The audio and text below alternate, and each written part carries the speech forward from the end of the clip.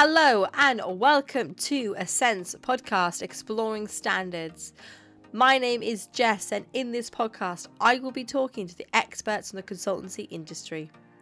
At Ascent, we pride ourselves on championing international standards, and in each episode of this podcast, I will be talking to expert consultants discussing standards, ISOs, consultancy, and everything in between to bring you industry knowledge and updates.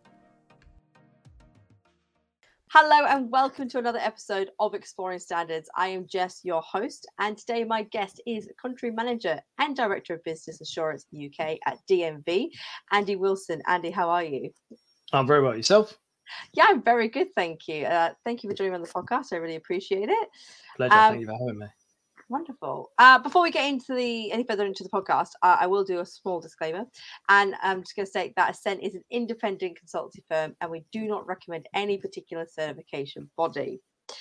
With that being said, today our episode is all about certification, in particular DNV's approach to certification, the trends we're seeing in certification in the industry at the moment. But before we start all that, I have to mention something really exciting, which is that DNV recently won an award.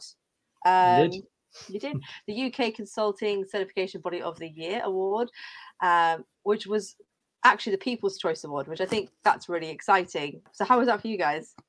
Yeah, I think it's great. I mean, for us, any sort of external recognition of all the hard work that all the team do is great. And we made a big deal of that on LinkedIn, etc. So really pleased, really proud. Yeah, I think it was fantastic to see it. Must have been for you guys to have, as you said, all your work recognised from your clients and whatnot. And I just think that's amazing. So congratulations on that. Thank you. So can you tell us a bit more about DNV and your role at DNV and everything about DNV, please? Of course I can. Yeah, sure. So I've been with DNV for about 8 years, but I've previously worked in the assurance industry for 20 years, over 20 years now. So, and my roles have ranged from kind of being technical support, contracts administrator, a business development manager, and then more recently, and within DNV, sales manager and sales director, and until becoming the country manager 3 years ago now. So yeah, I've seen it all, as it were, over 20 years. Apart from being an auditor, I've seen kind of the inner workings of a certification body. What can I tell you about DNV? I mean, DNV is an international accredited certification body. It's also a ship classification society, headquartered out of Hovik in Norway. We've got around 12,000 employees, 350 offices, operating in about 100 countries or so. And we work in multiple industries. But I'd say where we're well known or better known is maritime, oil and gas, renewables, energy, aerospace, automotive, food and beverage, and healthcare. Just to name a few. Just to name a few, yeah, there's quite a lot there, but that's across all the business areas, to be fair. And that brings me on nicely to the business areas. So we have 5 within DNV. So there's maritime, energy systems, SCPA, which stands for Supply Chain Product Assurance, digital solutions, and finally business assurance. So it's a large organization with lots going on. Business assurance is one of the world's leading certification bodies, DNV Business Assurance, that is. Our offerings now consist solely around management system certification, training services to approximately 70,000 customers. So it's a big operation. Wow, that is huge. That is huge. So you've given us a lot of information about what DNV is. Can you tell us a bit more about your approach to certification then? Yeah, so having been in the industry for over 20 years now, I've seen various approaches to certification. And of course, any UCAS or equivalent accredited certification body is adopting an approach that is acceptable. So the key for us at DNV is how do we differentiate ourselves from the market? And there's many unique tools that we pride ourselves on in DNV. And that's what I really wanted to share with everyone today. There's just 3 that I want to highlight that I feel really add value to an audit. And we include it in every single one of our audit offerings. So you don't have to pay extra for these items. So the first one is risk-based focus areas, which is a bit of a mouthful, but in my opinion, it's a bit of a game changer when it comes to audits. it's something that DNV did long before I joined, but immediately upon hearing about it when I joined, I actively kind of sought to promote it wherever I could. So for each client we certify, we ask them to identify areas of risk within their business to kind of act as a focus area during the audits. But if they share that perceived risk with us as their certification body, it then allows us to create these heat maps as an output of the audit, if you like, to show the degree of control they have in that area. Okay. If it's green, of course, we take it out of focus. But if it's red or amber, we keep it in there. And obviously the client works towards improving the control of that item. So for me, when I came into DNV and heard about that, I really wanted to, shout from the rooftops about that, because for me, it's a really, really unique selling point, for want of a better word. There's the next one I should say is Lumina, which is a software tool that provides kind of instant, if you like, insight into your management system's performance. So through the tool, you can identify kind of improvement paths. You can benchmark versus competitors, all anonymously. You can greater understand risk areas in certain standards or industries, which therefore helps your decision-making process. So we're able to do this by analysing around 2.5 million audit findings. So we've got 70,000 customers, as I mentioned earlier. So that really helps us and is the main component behind the benchmarking. And last but not least is eAdvantage, which is another software tool that is basically a customer-friendly view into our CRM tool. So the client can get access to audit information for all of the certified sites. It can get instant access to project status, and most importantly, in my opinion, is the ability to track, manage, and trace all audit findings and history. It kind of gives you a total overview, if you like, to share, which you can then share insight with others within your business for better management and structured improvement. Because what we've seen in the past with this is where people move on from organizations, they sometimes lose that history of, analysis, if you like, of their performance of their management system. The advantage is the portal, if you like, that captures all of that, meaning it's seamless when you hand over the management of a system to someone else. Wow, that was amazing. I will put some links in the show description to find information about these. But thank you so much.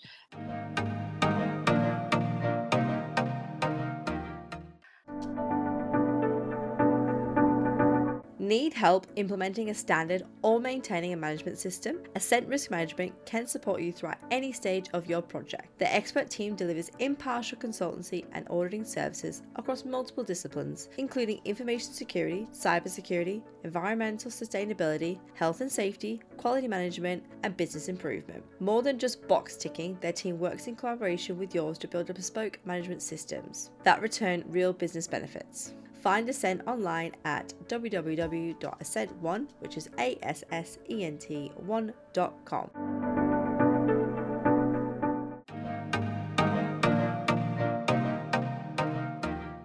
What sort of trends, or what are the most significant trends you are seeing in the industry at the moment? Yeah, it's a really, really good question. And I suppose post-COVID, there's been a real shift in where we were, I suppose, before COVID. Some of these things were certainly on our radar, but they've, fast-tracked, if you like, to the now. Blended audits is the first one, which is a combination of on-site and remote. Prior to COVID, everything was on-site typically. So as we move on from that time, we've really embraced this growing expectation of a blend of remote and on-site audits to formulate this audit plan. And where credible, and I think that's a key word, we encourage our auditors and clients to try and utilize that approach. Okay. So that would be number one. Number two is technology, and it kind of runs hand in hand with blended audits to some extent. We're seeing newer approaches from organizations as they digitalize. So we have to adapt to that, but also we're going through our own digital journey. And so we have to anticipate that, things like artificial intelligence plus other remote technologies are going to formulate the future of our industry in the coming years. And we need to be, if you like, ahead of the curve on that. And I'm proud to say DNV are right up there in terms of certification bodies at the front of the technology kind of or digitalization journey that I've seen from others. And the final one, again, is a post-COVID effect, if you like, is consolidation of certification. So what I mean by that is the after effects of, if you like, of COVID are still being felt by many businesses. And one of the trends we're starting to see more often is this consolidation of certification. It's often driven by an acquisition or a merge of two or more organizations. And these, of course, provide great opportunities for our industry because, there's a bigger organization to go for. But I think what's important and what we've seen is it's really important to support companies on that journey of amalgamating systems. They're never the same. Okay. If you take one company one and company two and put them together, very rarely are their management systems aligned. So we have to be patient, flexible, so that we help the organization through that without it jeopardizing their certification at that time. I just want to go back to what you're saying about blended audits. Yeah. Has that been positive for you guys?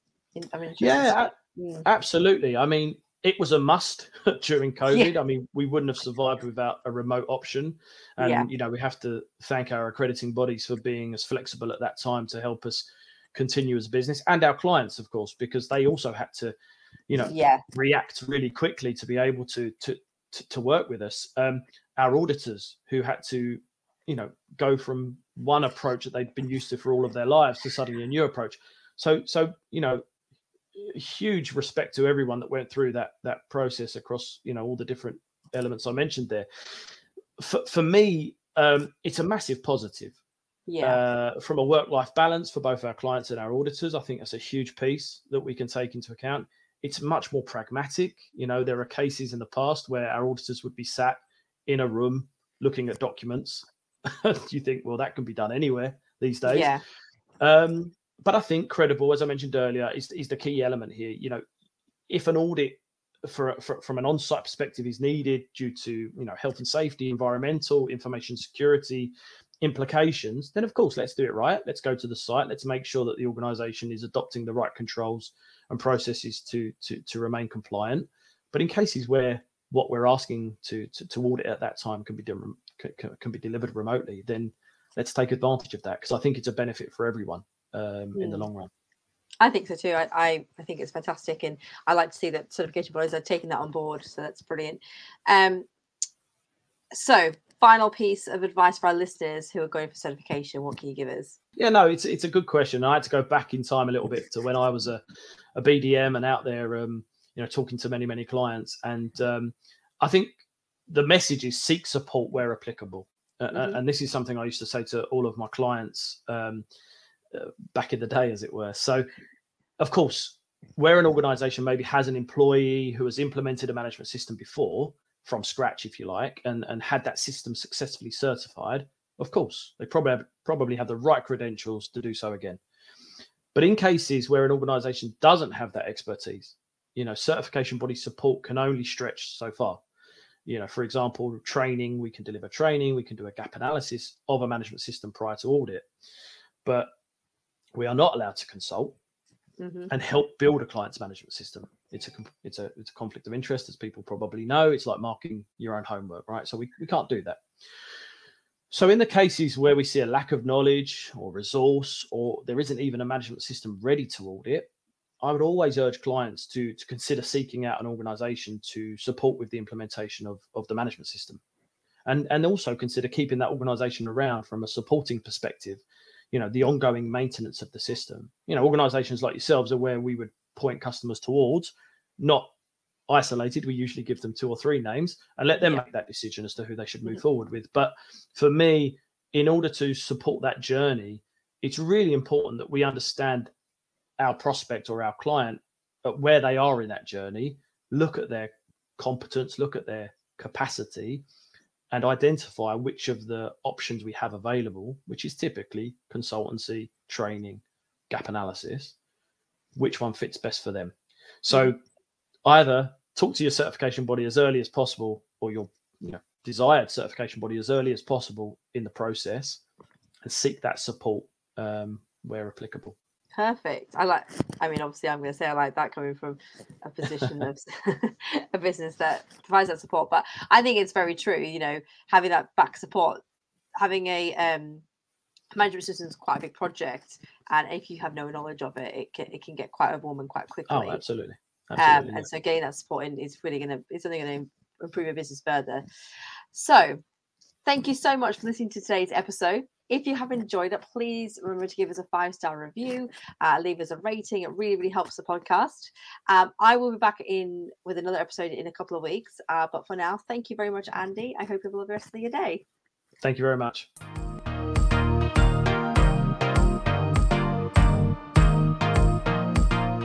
Thank you for listening to today's podcast. Check out the show description for links for more information on all topics discussed in the episode.